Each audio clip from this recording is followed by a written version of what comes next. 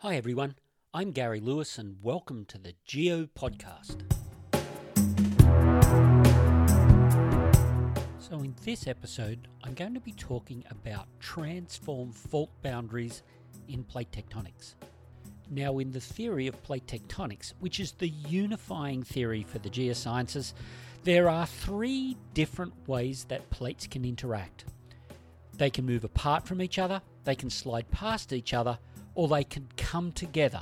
And today I'm talking about where two plates slide past each other, and those types of boundaries are called transform fault boundaries.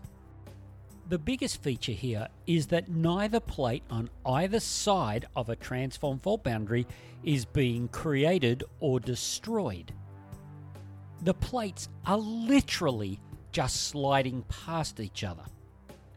But the word sliding just seems too passive. They're grinding past each other and in the process releasing vast amounts of energy in the form of earthquakes. But these earthquakes are not taking place all of the time. The plates are moving all of the time and stress and tension gets built up where the two plates are grinding past each other. And when enough of that energy is built up, the plates will snap along those fault zones and the energy is released. Now, the classic example of one of these types of plate boundaries is the San Andreas fault zone that takes place in western United States.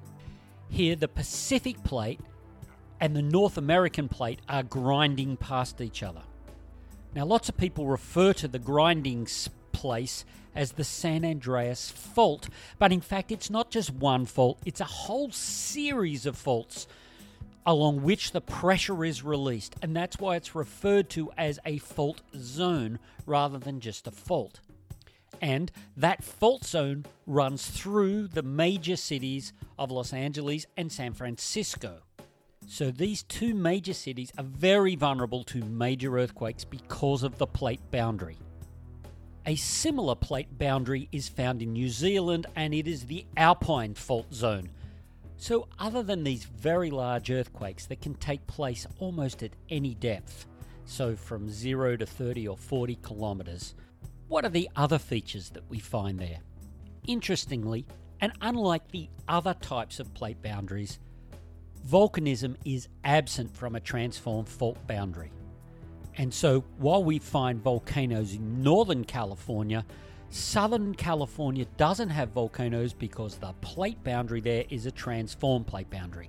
As you go further north in California, the plate boundary starts changing from a transform fault boundary into a subduction zone, causing the subduction zone volcanism to be found there.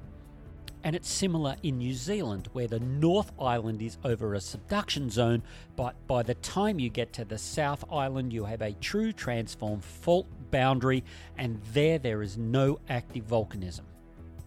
Other features are massive offsets of the geology from either side of the plate boundary, because some of these plate boundaries have moved thousands of kilometres. So across the plate boundary, you cannot line up any of the geology. Topographically, however, we find things like offset streams, where a stream or a river has cut a valley across the boundary, and then the movement of the boundary has offset the valley, making the stream have to take almost a 90-degree angle turn, and then another 90-degree angle turn to flow back down into its original valley. And in some places, the rivers had to find a whole new course, cutting through a new valley, which in itself has been offset. I guess an important thing to realise here is the cutting of a river valley is a fairly recent phenomenon in these places, whereas the movement along the plate boundary is a much longer term phenomenon. So that's what we look for when we're trying to find these plate boundaries: offset streams, no volcanism, massive earthquakes and evidence of earthquakes in the past that have taken place, and geology that doesn't match up across the plate boundary. But I want to go back a little bit and talk about transform faults that actually take place in other parts of the world, and in particular those that are related to divergent plate boundaries, where two plates are moving apart from each other. Now, I've covered divergent plate boundaries in a previous episode, but the reason I want to come back and talk about them is that often students get confused between the transform faults that take place, say, on a mid-ocean ridge where plates are spreading apart, and these massive transform fault boundaries between plates. The transform faults that take place at a divergent plate boundary where plates are moving apart are a minor or secondary feature of the main plate action.